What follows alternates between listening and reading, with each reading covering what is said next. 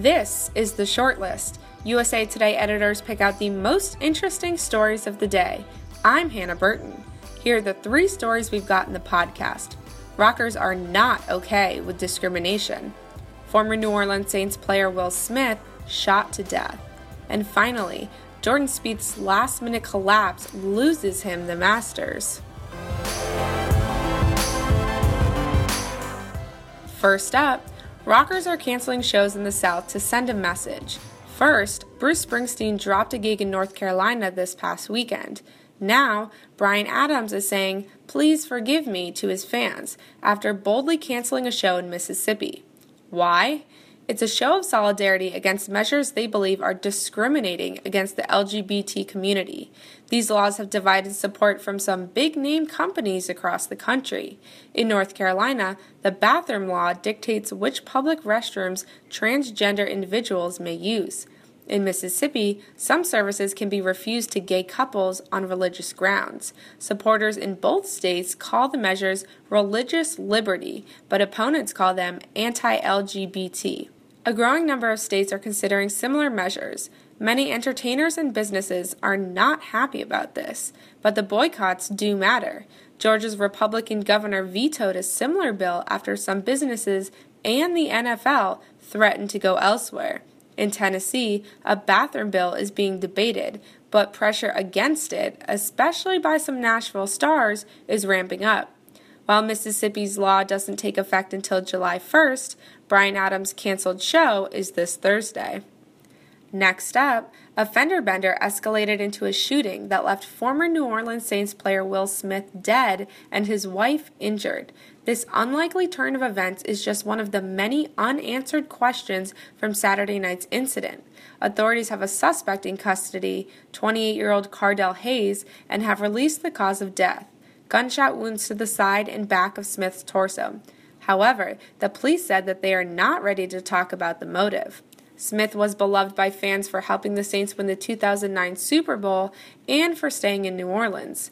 Billy Saravolo, a friend of Will Smith, went to dinner with him before the shooting and was shocked at the night's outcome. Still couldn't believe it, seeing him sit there. It's like I kept waiting for him to stand up and, pretend it was a joke. It was like, it's not really happening. And it just was. It was real, too. I think this is just wrong place, the wrong time.